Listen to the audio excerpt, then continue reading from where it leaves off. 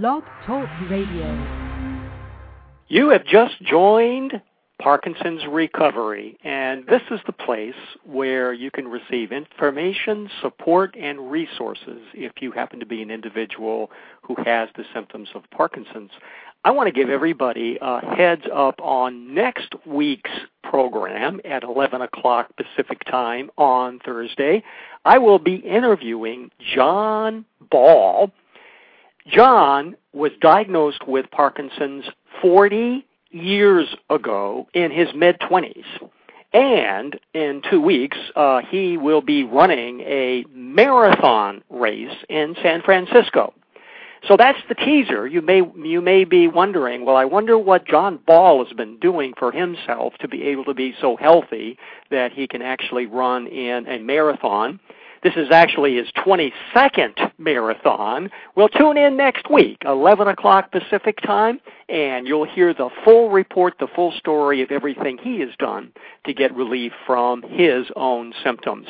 Today, I have a very special program for you. I put out a call several weeks ago for anybody interested in getting a second opinion from a naturopath doctor. So I received a series of emails from individuals asking, well, what would you advise about this particular medical condition or that particular medical condition? And what I promised to do is to ask the questions that were submitted to a series of naturopath doctors. John Coleman is the first naturopath doctor that I will be interviewing, asking second opinion request type questions. So clearly, this is not intended to be able to actually provide anybody medical help or advice. The real idea here is to give you a real sense of how naturopath doctors approach medical type questions. It has occurred to me from my conversations with people all over the globe that there are a number of individuals who've never even heard of a naturopath doctor and have no idea how a naturopath doctor approaches illness and disease. So this is really my way of educating you about how naturopath doctors approach medical situations and challenges that you might be confronting. I'll be interviewing other naturopath doctors who will offer you their own perspectives of how they look at these same kinds of situations. Now, John Coleman is a very special guest because not only is he a naturopath doctor who practices in the grand country of Australia, he also was diagnosed with Parkinson's disease in mid-1995. Today he is symptom-free. He's written a book and he actually has a 12-step recovery program. Here is my first segment of my interview with John Coleman. It's my pleasure to be interviewing John Coleman, who is a naturopath doctor from the grand country of Australia. John, thank you so much for joining us today. It's my pleasure, Robert. Thank you for inviting me. John, can you tell people about yourself? Yes, well, these days I'm a 66-year-old naturopath living in the suburbs of Melbourne and also practicing in a small country town called Lancefield. I'm in very good health. I'm married to a beautiful woman that I met in America called Nicole, and we're living a great life. But 14 years ago, in 1995, I was very sick. I had very advanced Parkinson's and early-stage multisystem atrophy. And because of some treatment by the medical profession and some incidents throughout the diagnostic procedure, I decided to explore options other than Western medicine. And after 3 years of very hard work, I had become symptom-free, and I've continued to improve in health since then. And since my recovery, I've done a lot of research in my clinic and with some colleagues to understand how and why I recovered and how I can help other people. And over the last 10 years, it's been my joy to see a number of people recover from Parkinson's, from multiple sclerosis, from muscular dystrophy, and other very confronting neuro and autoimmune disorders. So it's been a joyful journey. You've also written a book about your experiences called Stop Parkin and Start Livin. That's right, I have, and that's a bit of a do-it-yourself book. So anyone who reads that, and I think it's very inexpensive, but not only will they read more about my story, but they'll get step-by-step instructions on improving their own health and confronting the real issues around these disorders that we call names like Parkinson's disease, which are just names to cover sets of symptoms. John, I have a set of 8 questions that I'd like to ask you, and I have several other naturopaths that I'm going to ask the same questions to. And this is by way of giving individuals out there a sense of how naturopaths approach questions just like this. Okay. There are many people who never heard of a naturopath and don't know what a naturopath does. Sure. There's a much better common knowledge of what medical doctors do and how they do it, but quite not as much familiarity with what naturopaths do. Sure. Question number 1 comes from Sao Paulo, Brazil, from Luis. I live in Brazil, and my mother, 81 years old, was recently diagnosed with Parkinson's disease. She has polycythemia vera 2. I would like to know if I can give her B2 vitamin, and in parentheses it says riboflavin, 20 milligrams 3 times daily with no risk of increase to her hematocrit, which I assume is a test, and then it says the actual level is 46. Yeah, hematocrit, it's one of the iron absorption characteristics. Well, Robert and Louise, I need to first point out that as a naturopath, I would not focus on very specific points like this. What I would be wanting to look at is your mother's general health. Yes, she has polycythemia vera and she has Parkinson's disease, but these are sets of symptoms indicating an underlying imbalance and state of ill health in your mother. So that's number 1 point. The second is a question. Why do you want to give her riboflavin 20 milligrams 3 times daily? Now, I can only guess at this because we're not sitting face to face, but some of the symptoms of polycythemia vera is heat, burning, flushing, intense itching, and it may be that Louise is hoping to alleviate those symptoms by giving her fairly high vitamin B2 intake, and that may be temporarily successful. However, what we need to recognize is that polycythemia vera and Parkinson's disease are both sets of symptoms of a fundamental imbalance. And so, number 1 thing is to get your mum's health balanced, which means she needs to be eating excellent food. She needs to make sure that her intake of vitamins like vitamin C and vitamin E are high, much higher than recommended by conservative dietitians or medical doctors. And I'd be recommending anything from 4,000 milligrams of vitamin C per day, perhaps up to 10,000 milligrams under supervision of a naturopathic doctor.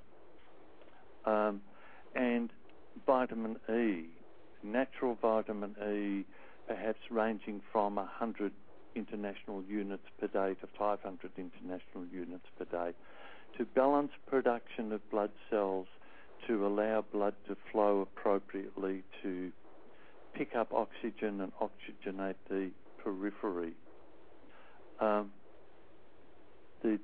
Her diet should be very much based around good vegetables, a wide variety of colours, with protein from fish and eggs and avocado and nuts and seeds primarily, although some very lean red meat from time to time is okay.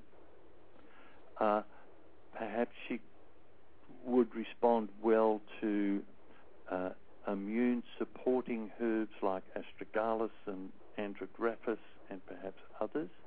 Again, reference to a local naturopathic doctor would be very helpful there, because her immune system is obviously suppressed, and that's one of the things that's creating an imbalance in the bone marrow expression of blood cells. And she needs exercise, and it may be that she's finding it very difficult to move around at the moment. There are symptoms of this disturbance called polycythemia vera, including fatigue and lethargy and difficulty in movement and headache, etc. So passive movement could be helpful. Somebody working to move her limbs, help her to stretch and to flex 2 or 3 times a day for a short period of time. So improving her overall health will, over time, reduce the symptoms that have been diagnosed as particular diseases. My view of administering high-dose riboflavin is it's probably not very useful. It would be more useful to give her a good high-potency vitamin B complex supplement once or twice a day, which would include riboflavin in adequate quantities. So, how does that sound? Wonderful. George from Canada asked the following question, which is a bit related. My wife has been slightly anemic for over 5 years, just after she was afflicted with Parkinson's disease. Her hemoglobin, iron content, and percent saturation have been all below the minimum recommended range, despite valiant efforts to increase it, like taking iron pills and eating iron-rich foods. Her doctor says that taking Fe pills is not efficient, as it is poorly absorbed. Apparently, a lot of Parkinson's disease patients have this problem. What steps should she take? Okay, there are a number of absorption problems common among people diagnosed with Parkinson's disease, and this is because most of us have a very inefficient gut function. Now, if you read my book or look at some of the early classes in my Parkinson's recovery program, you'll see that when we develop Parkinson's, which starts very early in life, one of the major systems that is affected adversely is our digestive system.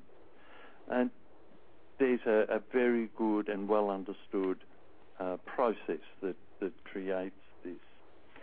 Now, if we have a very poor digestive system, then it's going to be extremely difficult for us to absorb the minerals and vitamins that we require. So iron, calcium, magnesium, phosphorus, etc. can all become in a low range. Now, iron also requires a high intake and a high absorption of vitamin C to be transferred and absorbed into the cells. So what we need to look at with George's wife is her diet excellent? Now, by that I mean eating only foods that are of benefit to the body and none that will block the uptake of vitamins and minerals. Is the type of iron that she has been supplementing organic, or is it synthetic and therefore very difficult for our body to absorb?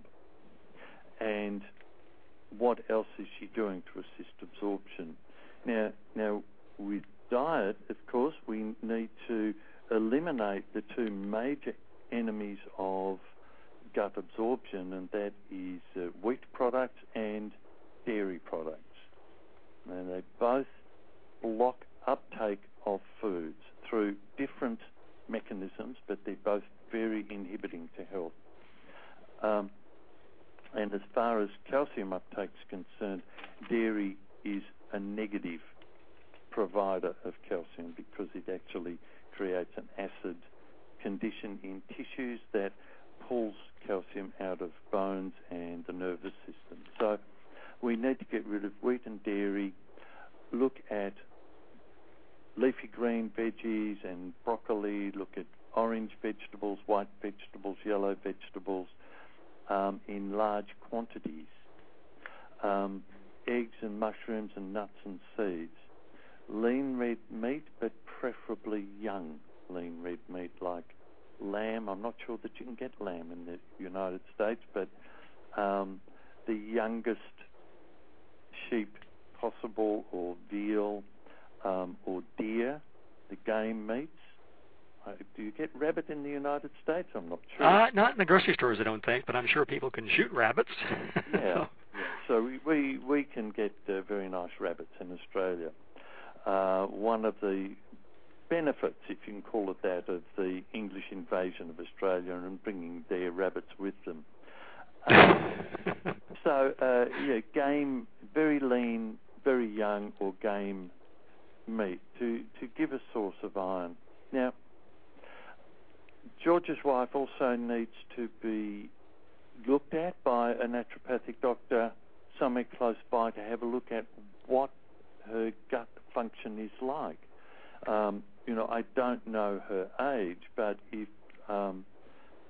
she's in middle age, then probably her gut function has been deteriorating for perhaps 40 years or longer. And so many foods are not being absorbed. And because iron is difficult to absorb, then that's one that shows up quickly.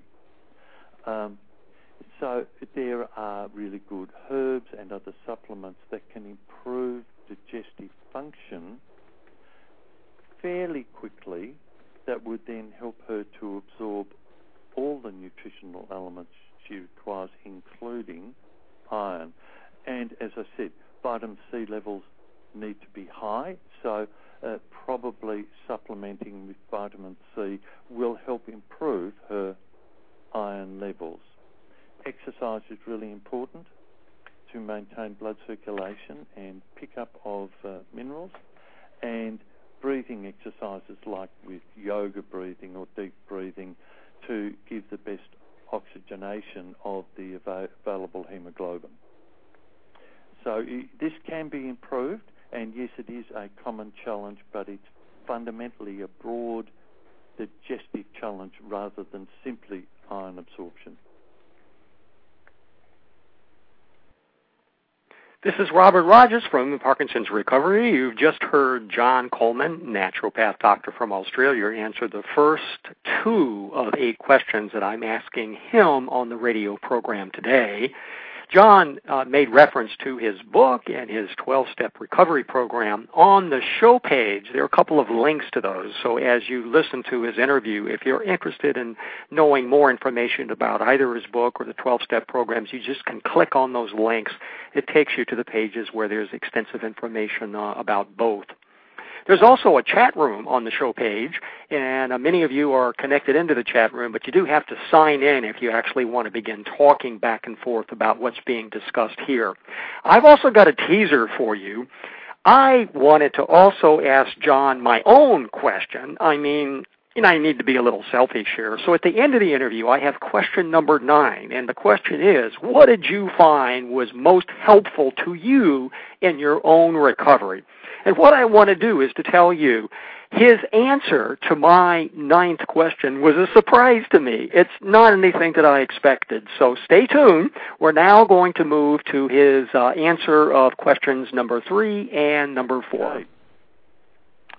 How do you deal with orthostatic hypotension? I take Florinef and Midodrine. I hate them. The side effects are horrendous. This question comes from Joe.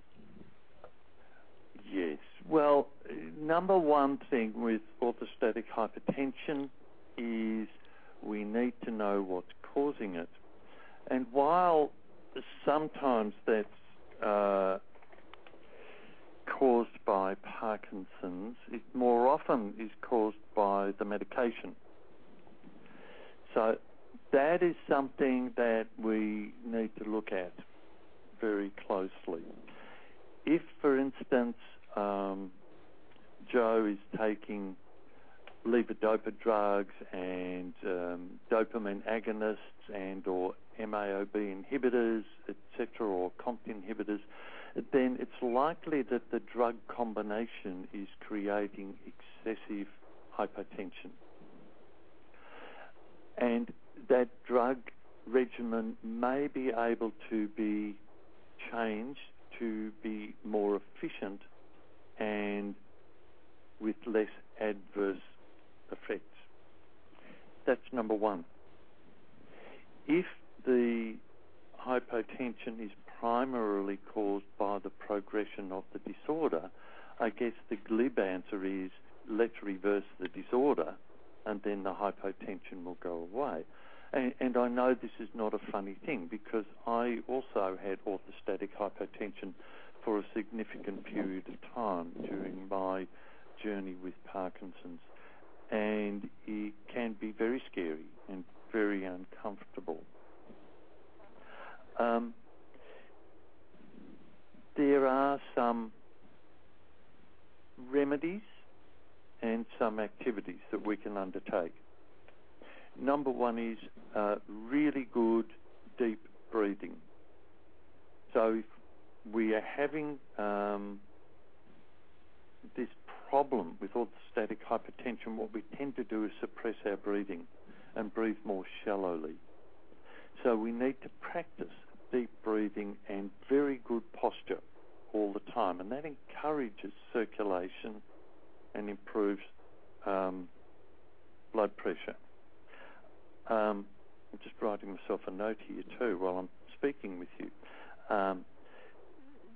Now, exercise is important, and primarily core strength exercise.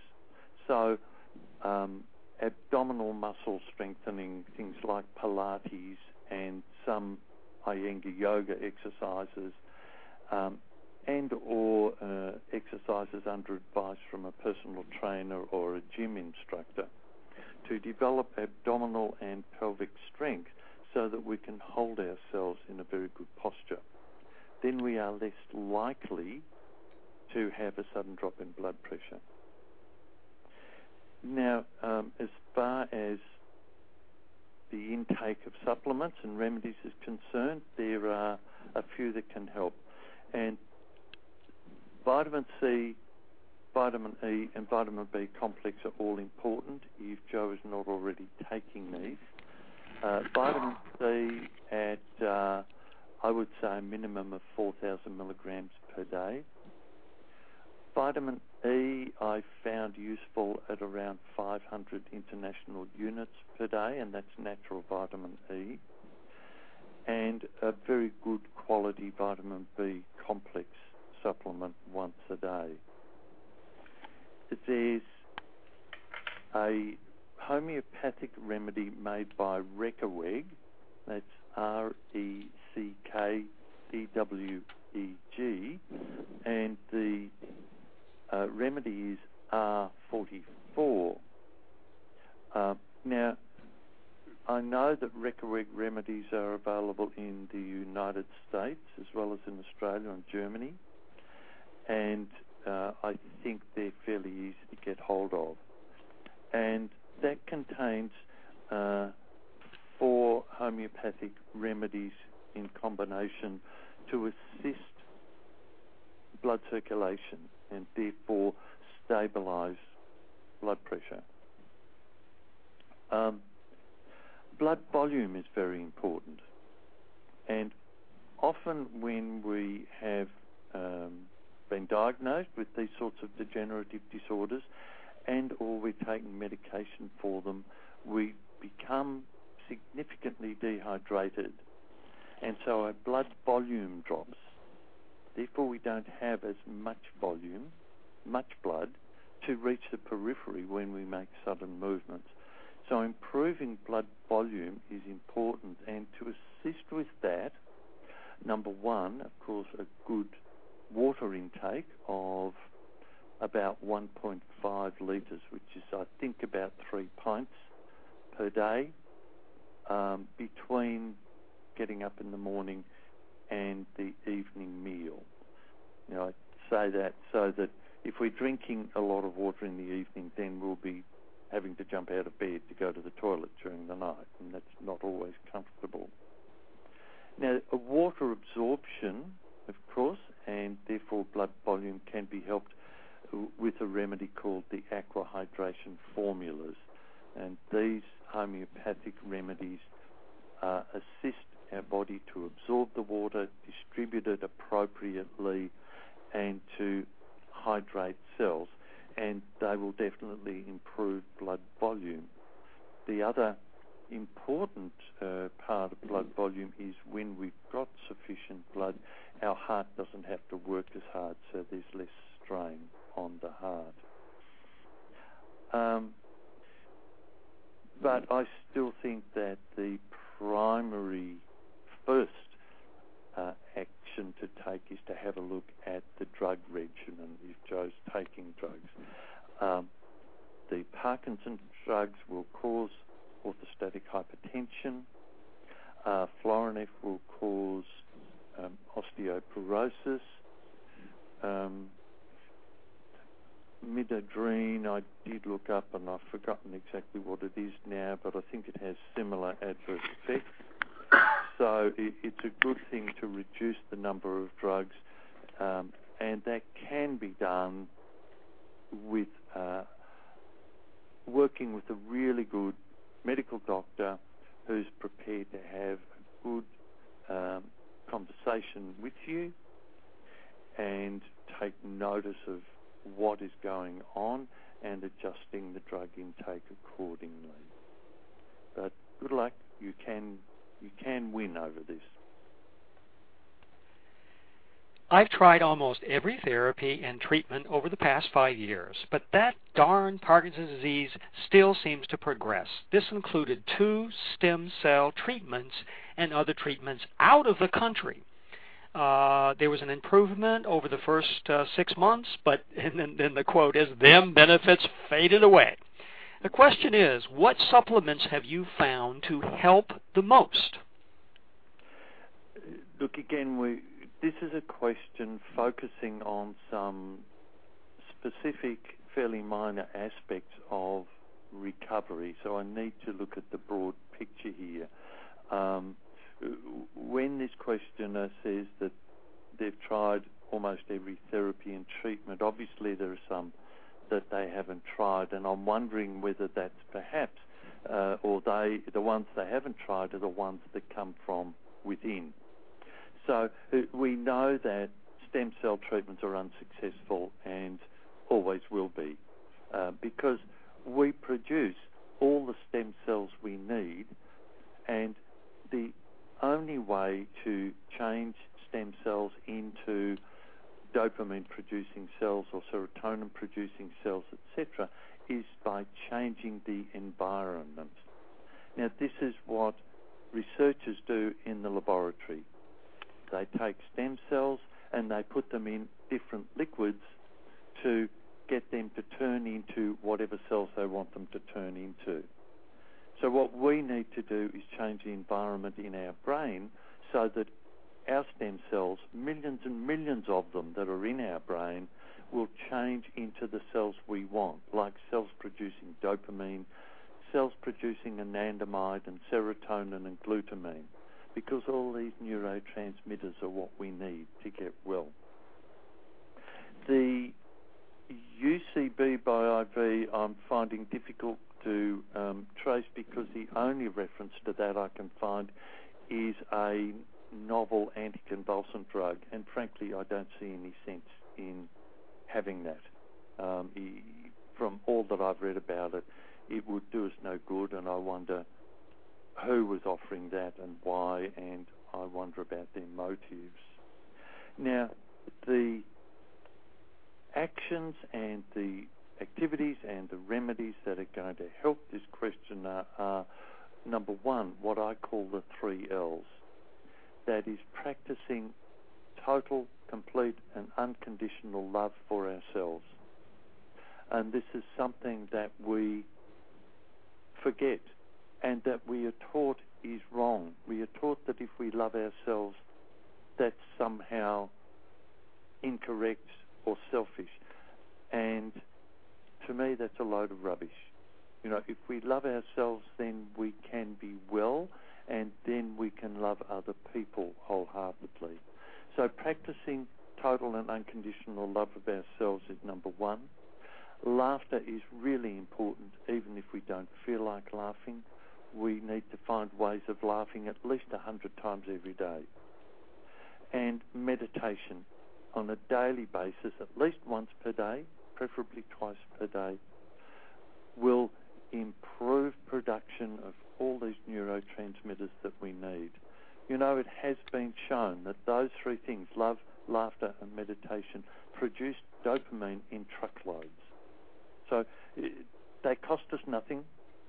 They're very powerful, and they're the beginning of the road to recovery. Journaling is important, so keeping a weekly journal of our symptoms, our feelings and events around us is important.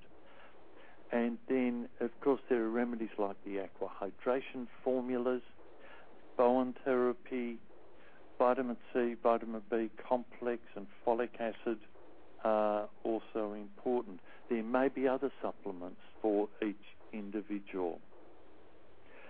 But the most important point here is that 80% of recovery comes from inside ourselves, from our own love, our determination, finding peace within ourselves. This is 80% of the recovery process.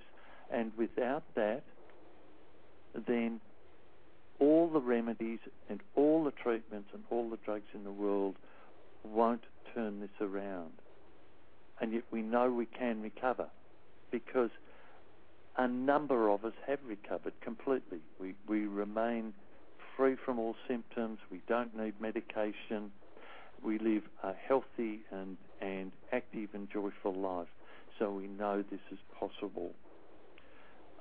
If the person who asked this question would like to look at the ParkinsonsRecoveryProgram.com website, where there's a lot of information that I've written about the recovery process and the importance of the 3 L's, or they can get a copy of my book, Stop Parkin and Start Livin, which is available in hard copy from Amazon or my other website, or Robert, you have it available as a PDF download. And this again talks about the process of getting well. You know, we know that Parkinson's disease is just a set of symptoms telling us that there's a degenerative process in our nervous system, and we know that we can turn it around and become well, but it comes from within. Thank you. This is Robert Rogers from Parkinson's Recovery. You're listening to my pre-recorded interview with naturopath Dr. John Coleman from Australia. John mentioned a reference of the aqua formula. It's a homeopathic remedy for dehydration. You can get more information about that if you're interested at the following website, aquas, AQUAS.US. We're going to now return to my interview with John Coleman, where he answers questions number 5 and number 6. Next question is, could you tell me, have you come across very many people who can link their Parkinsonism to taking Lipitor? Yes, I have come across a number of people who've taken Lipitor or Lipex, similar statin drug, or Crestor is another one, and then found that either they suddenly became aware of Parkinson's symptoms appearing, or their symptoms got worse. Now, there's a few comments here, and I may start to sound a bit radical here, but frankly, I see absolutely no point in taking any statin drugs for anything. The whole cholesterol business is a great money-making device that is built on fear that is unfounded. Cholesterol does not cause heart attacks or stroke. And high cholesterol is not necessarily a predictor of heart attacks or strokes. What high serum cholesterol tells us is that there's an absorption imbalance in the body that needs to be corrected.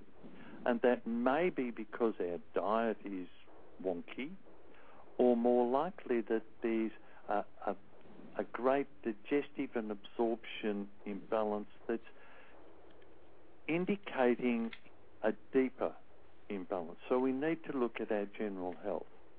Now, frankly, when people have come to me with elevated cholesterol levels, with a few tweaks of the diet and exercise, meditation, and a couple of simple supplements, their cholesterol level has dropped down to well under acceptable limits, and their health has improved. One of the very surprising bits of research that's set the medical profession and the nutrition profession on their heads is about 3 years ago in Europe, there was a very good research on the influence of eggs on serum cholesterol levels. And it was found, I won't go into the whole study, but it was found that people who ate 8 eggs per day had much lower serum cholesterol levels than people who ate no eggs per day. So perhaps one of the simplest ways of controlling our serum cholesterol is eating more eggs. And that's a great thing to do because that gives us really good protein and good energy. However, yes, sometimes we see people whose Parkinson's symptoms appear because they took Lipitor, Lipex, Crestor, or their symptoms get worse. And the number one thing to do about that, of course, is stop taking the drug. You know, this to me is logical, and yet I have found some doctors who oppose that. Stop taking Lipitor. You don't need it. Number 2, make sure your diet is excellent, fantastic. And there's a lot of literature out there, or read my stuff about diet. That, again, will help your body balance your serum cholesterol and put cholesterol where we need it. You know, we need cholesterol to make hormones and to rebuild cells. So it's really important for us.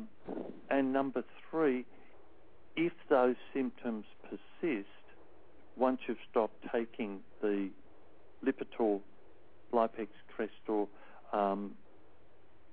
after 6 to 8 weeks, if the symptoms are still prominent, then you need to be looking at a total health recovery program because your elevated serum cholesterol told you that something was out of balance. And the Parkinson symptoms are telling you that something's out of balance.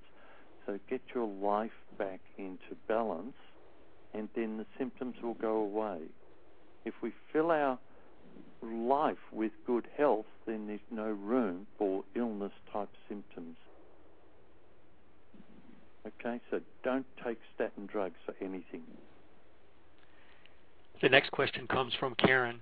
How can I get the best movement possible with the least amount of meds?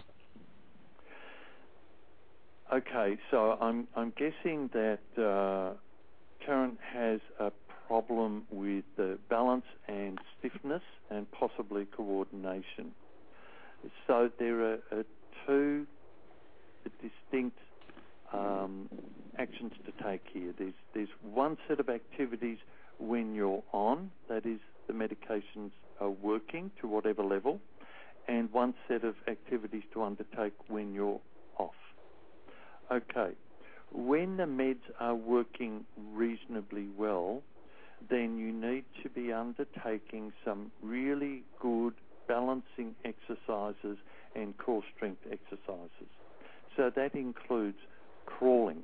Yes, crawling on your hands and knees, and it's always great to have knee pads for this, but crawling forwards and backwards,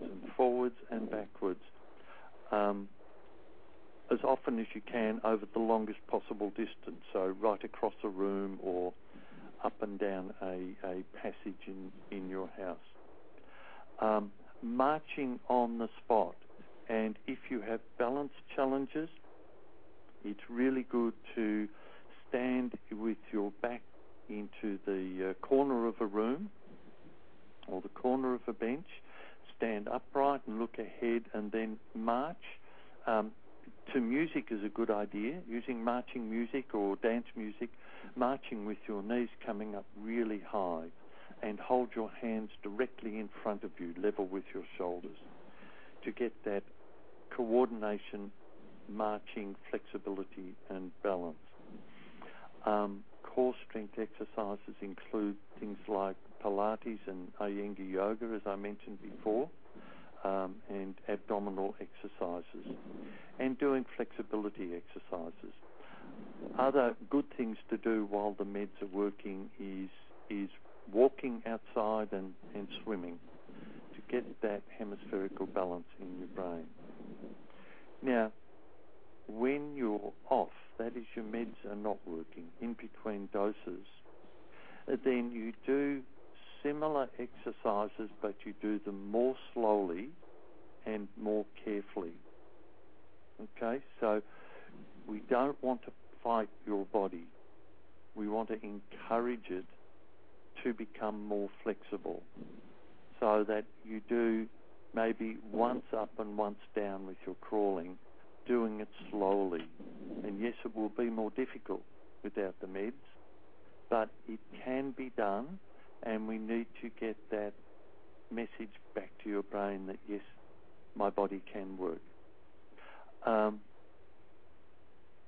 Pilates is excellent for this, to find a very aware and approachable and empathetic Pilates teacher, and undertake some Pilates classes, preferably privately, while you're off, and get them to assess your muscle movement and response, and to give you exercises that you can do, and tiny movements are okay here.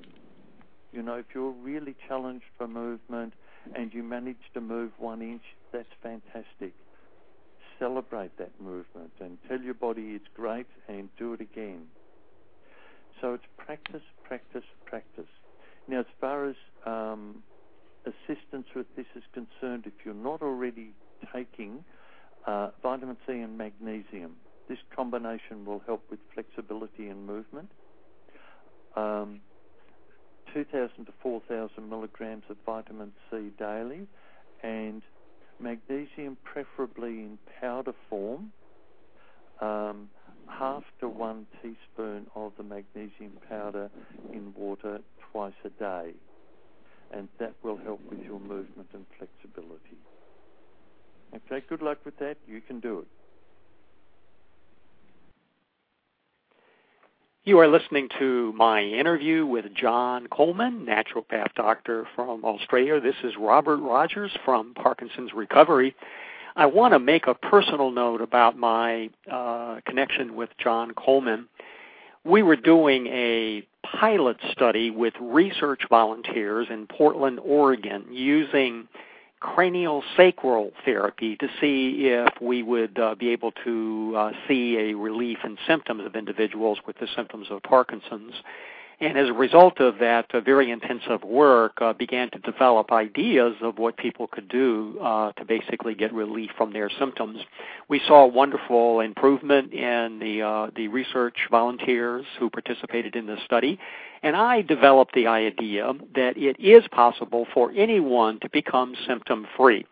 Now, the glitch in my idea was I didn't know anyone who had made that happen for themselves, so it was basically just an idea. And by coincidence, John Coleman was touring the United States 3 years ago and offered a workshop in Tacoma, Washington, which is only about 30 minutes from Olympia, Washington, where we're located. So we registered for the 3-day workshop and attended all 3 days. John presented his ideas for what individuals could do to get relief from the symptoms of Parkinson's. And I could see that, yes, indeed, here was a man who had fully recovered. John is basically symptom-free. He, in the workshop, worked from the early hours of the morning until the late hours of the evening with full energy and enthusiasm. It was really quite remarkable. And what I want to say is, I realized that much of what he said patterned exactly the ideas that we had developed in working with individuals from Portland, Oregon. And quite frankly, I was astounded that John, working halfway across the earth, had basically come up with the very same ideas that we had generated here in the state of Washington, USA. I thought that that was a sign that this work was important, and I thought that that was an indication that, yes, in fact, it is possible for individuals not only to get relief from their symptoms, but with a strong commitment to actually become symptom-free. John was one of the first that I've identified, many others afterward, and so he has been a true inspiration for me to be able to go full steam ahead in writing what we're discovering about what people can do who have the symptoms of Parkinson's. So I owe a great debt to John for what he has done to me in terms of influencing the work that I've done over the last 4 years. So my deep gratitude to John for his courage and for all that he has done for individuals who have the symptoms of Parkinson's. Back to my interview, my pre-recorded interview with John, where he answers questions number 7 and 8. What will carbidopa help and what won't it help?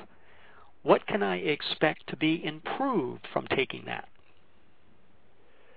Okay, now carbidopa is packaged, or is one of the decarboxylase inhibitors packaged with levodopa drugs, and generally that's called Cinemat.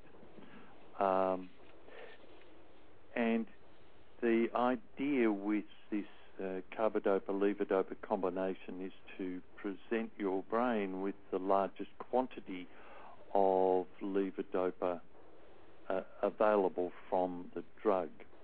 Now, what will it help and what won't it help? This is a fairly difficult one to answer because individuals respond differently to each drug. In general terms, though, I find that levodopa drugs can help with movement and balance, and in some cases will simply make you feel better. So there's less of the weightiness of having a quote-unquote illness. Now, a word of caution here that levodopa drugs can be very helpful, but must be used very cautiously and wisely and at low doses. So I have found they are most effective at doses ranging from 100 milligrams per day total to around 400 milligrams per day total. Now, there are several things we must not and cannot expect from taking levodopa drugs. One is that they very rarely help with tremor. Generally, we find that people who have a Parkinsonian tremor will not respond, or that tremor will not respond well to levodopa drugs. And often the tremor is the symptom that worries people the most. So be cautious here. Levodopa drugs generally will not ease the tremor at all. Number two, levodopa will not slow down the progress of the disorder. And in fact, there is some research that shows that if taken at high doses, as normally prescribed by the medical profession, it may speed up the degenerative process. Now, that I don't want to put people off from using levodopa drugs because I think they are useful, but they do need to be used at low dose and cautiously. They are infinitely better than dopamine agonists, COMT inhibitors, MAOB inhibitors, etc. But use them at low doses. The levodopa drugs in general have a useful lifespan of 3 to 7 years. Now, there are exceptions on either side of that. Doctors generally say we get about 5 years useful life out of levodopa drugs. That varies very significantly from individual to individual. One caution that I believe is time to give now is that if you're taking levodopa drugs, you must take folic acid and vitamin C to mop up the homocysteine produced when we take levodopa drugs. Now, homocysteine is normally produced in our brain as we break down dopamine. However, when we will, we mop that homocysteine up and turn it into methionine and use it elsewhere. When we're unwell and taking a synthetic drug, we can't handle the homocysteine. Okay, so we need to take folic acid and vitamin C to handle it. But yes, levodopa drugs do have a use. They will and may help, should I say, balance and mobility, but they will generally not help tremor and they will not slow down the degenerative process. This question comes from Angela. I am 38 years old and my mother is 71 and has Parkinson's. She has had Parkinson's for 8 years now and copes tremendously well by being extremely positive, focused, and determined. According to her consultants, her mental approach has, in some ways, slowed down the disease. She has very few obvious symptoms, and naturally I try every day to help her via positive conversations and humor, etc. All of this said, I am tonight terribly worried about my mom with regards to the current situation with swine flu and her already having Parkinson's. I wonder if you can help me. Are there any further preventative measures we should be taking? And what are the risks regarding swine flu and Parkinson's? My mom is currently on holiday in France. I was wondering if she should stay there out of the way, so to speak. I would appreciate your advice. This is a great question. Thank you, Angela.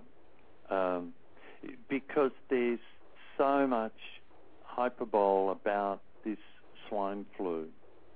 Now, I have to say that influenza can be a dangerous disorder for those who are already weakened, those with a suppressed immune system.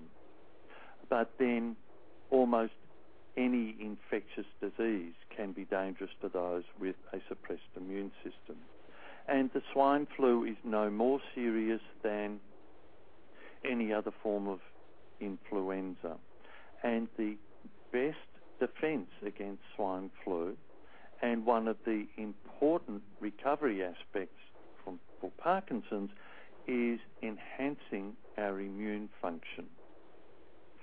And what you've already been doing, and your mother's already been doing, has been enhancing her immune system by having a very positive attitude, indulging in humour, getting on with life and enjoying it, of course, is enhancing the function of her immune system. And yes, I agree with her specialist. Yes, it's been slowing down the degenerative rate of the Parkinson's symptoms, because love and laughter and meditation are 80% of the recovery process. They're 80% of being well. Now, other things that can help enhance our immune system are, yes, you guessed it, vitamin C. This is the most neglected immune enhancer in the world, and yet in the 1970s particularly, there was incredibly good research about how vitamin C works and how it can boost our immunity.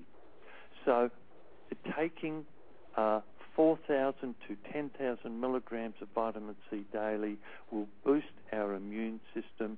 It will increase activity of our macrophages, increase production of T killer cells. So the range is dictated really only by what we call our bowel tolerance. So if we're taking, for instance, 10,000 milligrams of vitamin C per day and our bowels are getting loose, we cut it back to 9,000 milligrams per day and stick with that. At the moment, because I'm in a fairly high stress state of life, rushing around doing a variety of things, there's a lot of infectious disease around me in Melbourne. It's winter here, influenza season. I'm taking between 10 and 12,000 milligrams of vitamin C daily, and I can deal with people coming in, coughing and sneezing all over me.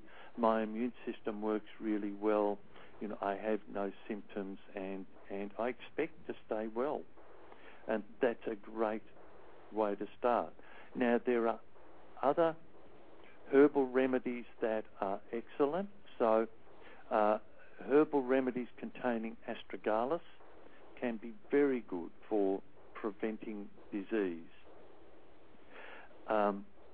Often astragalus is combined with a number of other herbs and or vitamins and minerals, and depending on the market, whether it's the US or France or whatever, it'll be called different names. But immune-enhancing supplements containing astragalus are excellent.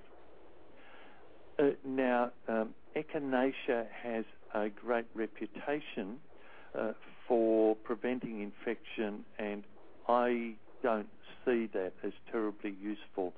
I think echinacea is wonderful if you develop early symptoms of an infection.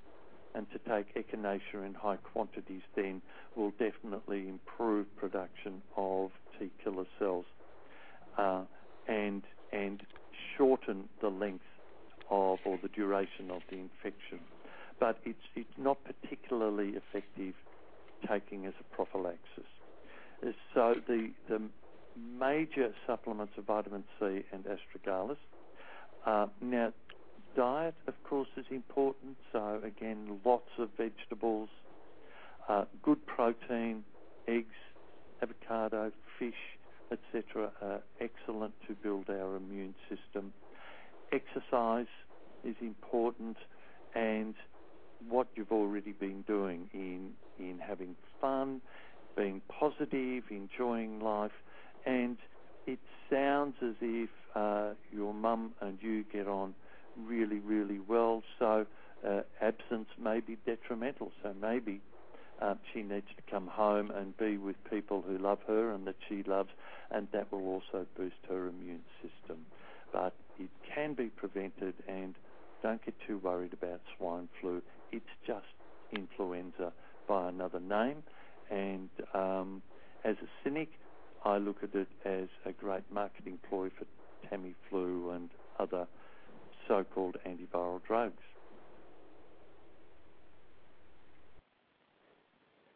This is Robert Rogers from Parkinson's Recovery. You are listening to my interview with John Coleman, naturopath doctor. I will be interviewing Dr. Ivy Favor, who is from Canton, Georgia, and asking her a panel of questions. If you have a question that you would like for me to ask a member of my panel of naturopath doctors, submit it at Robert, R-O-B-E-R-T, at Parkinson's Recovery, all one word, .com. And I'll be happy to add your question to the list of questions that I ask my panel of naturopath doctors who are giving us some rich insights into how naturopaths approach just these types of questions. This is the question you've been waiting for that I promised. Coming up next is, what is it that really made a difference to your own recovery program? All the questions I've asked you so far, John, are questions submitted by individuals who were seeking a second or third opinion. I have a question myself that I want to ask you. You've talked about a number of very rich and fascinating and useful approaches and techniques people can use to be able to get relief from their symptoms. When you look at what happened with you personally, is there anything that floats to the top as being the most helpful to you personally? Yes, there is, and I have written about this, and I do base my advice and research on my own experience. The interesting thing is that I didn't really see how important this was until I'd actually recovered. And I was walking a dark road, if you like, and needed to try many things before I found the way to wellness. But the most important thing in my recovery was learning that I not only was able to be loved and worthy of being loved, but I could actually love myself with all my faults and all my mistakes in the past and all the hard lessons that I had learned, that I was a beautiful being and I was able to be loved.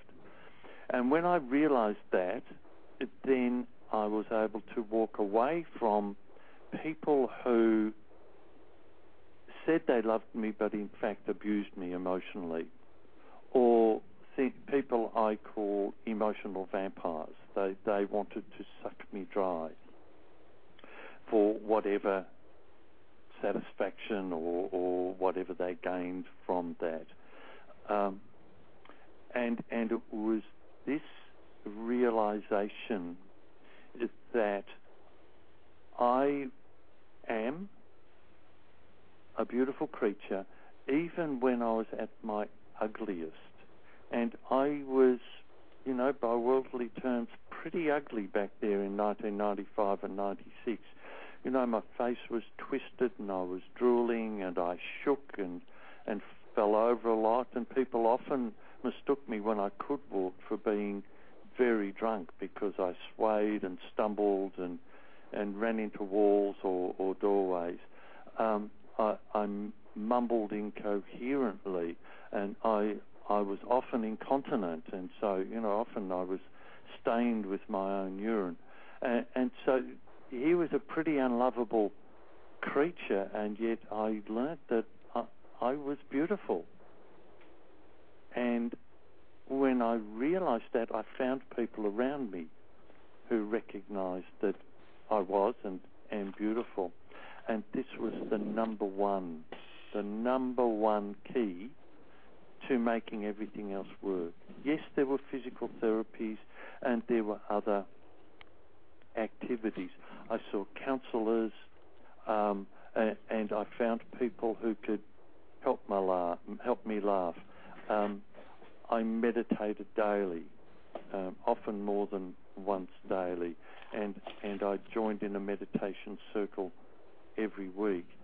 But in the end, the most important and the most critical part of getting well was my growing understanding that I am beautiful and I am lovable and I could love myself.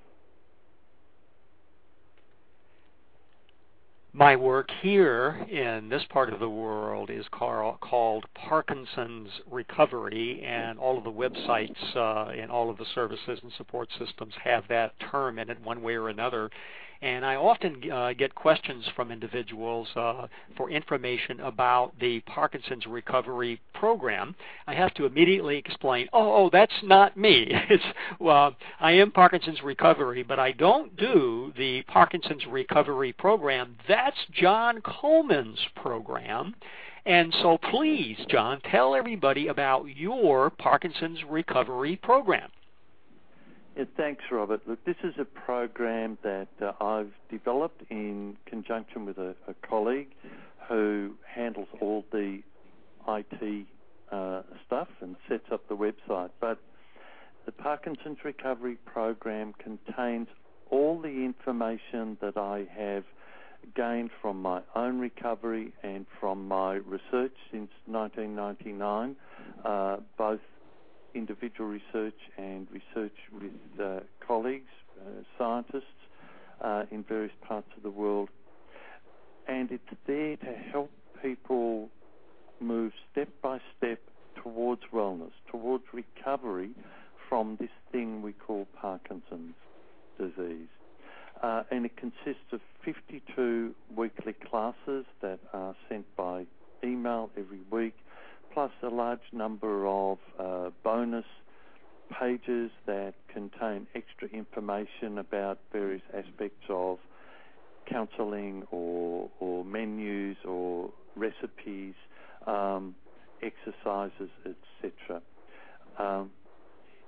It's in my view very inexpensive because it only costs $49 Australian dollars per month, so that's Australian dollars, and that works out at something like, I think today's exchange rate, around $36 per month.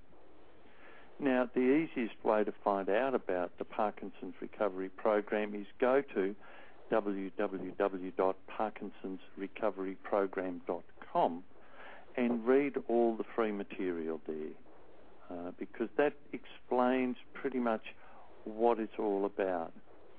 But it's a way of me being with you week by week, no matter where you are in the world.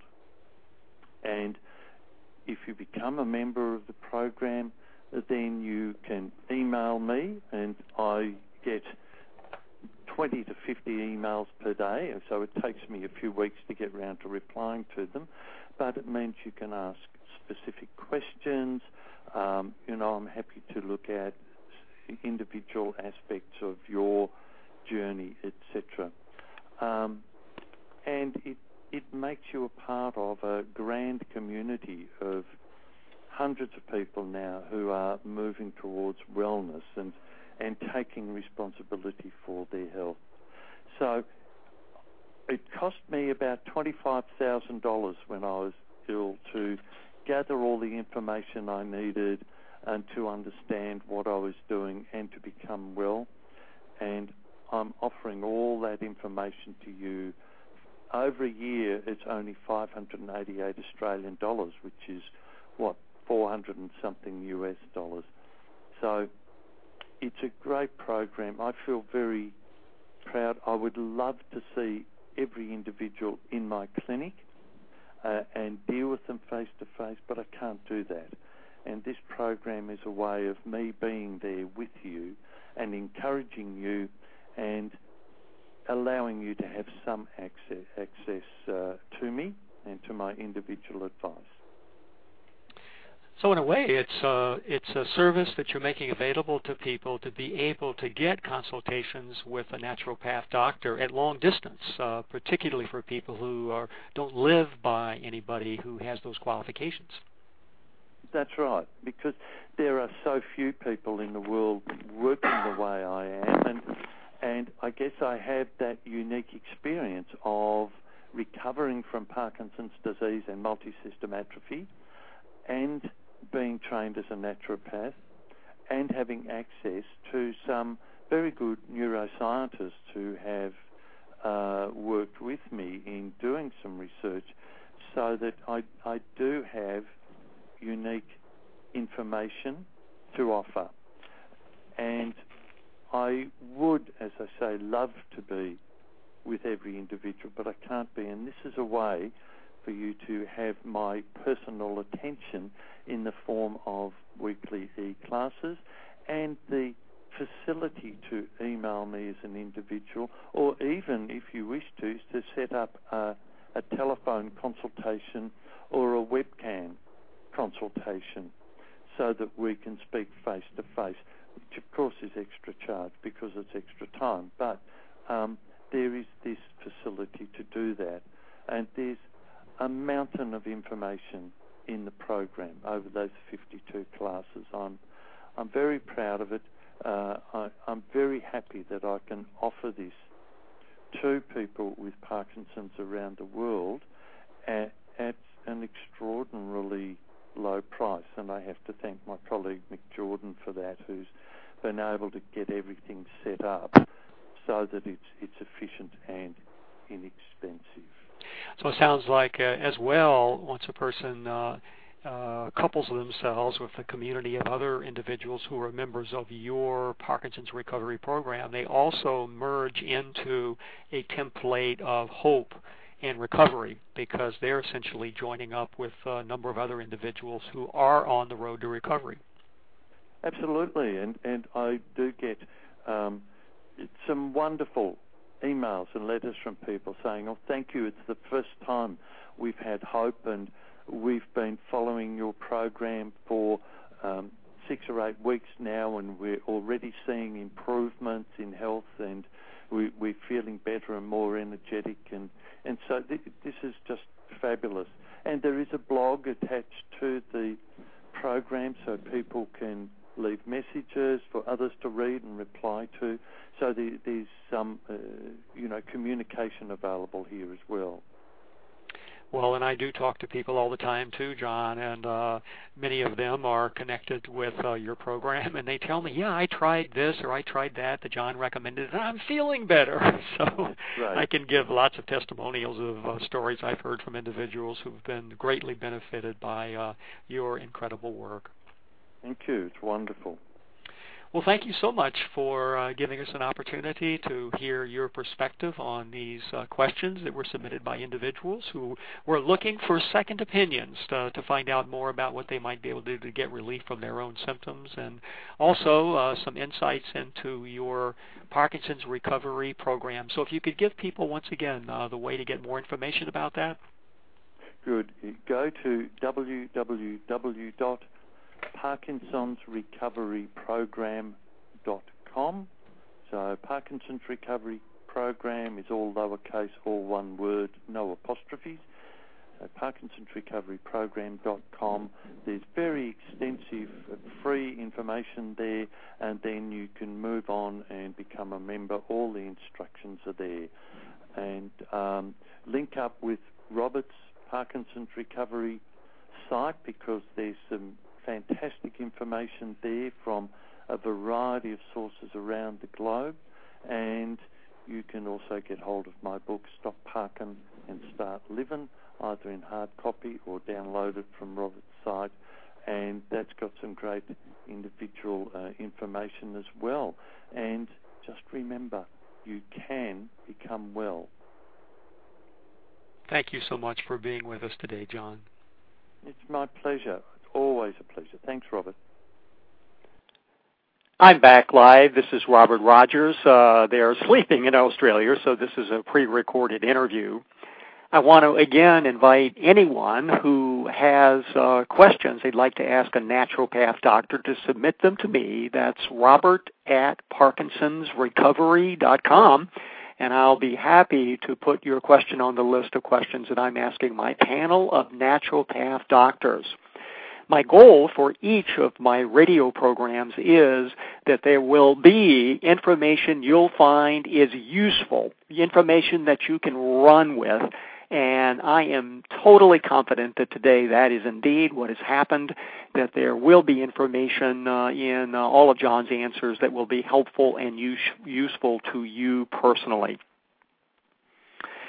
So, next week, John Ball, individual who was diagnosed with early onset Parkinson's in his mid-20s, and 40 years later is not only doing beautifully, but is running in the San Francisco marathon race in just 2 weeks from today. John, as I mentioned in the very beginning, has run in now 22 marathon races, the most recent in Norway just a few months ago, and he tells us what he does to be able to lead a vibrant, active life. He has had Parkinson's for 40 years, and he'll tell us what he's done to be able to address all of the challenges that he's faced. It's a truly inspirational discussion. I want to tell you, I was motivated myself with much of what he said. So tune in next week. We're here every Thursday morning at 11 a.m. Pacific time. That's 2 o'clock Eastern time. You can always connect in by calling in on the phone number 347-945-5358, or you can connect through the Internet, particularly useful for those of you who live in many other countries other than the United States. And, of course, when you're connecting through the computer, it's always free. If you're calling the phone number, you will have to, many of you will have to incur that long-distance charge.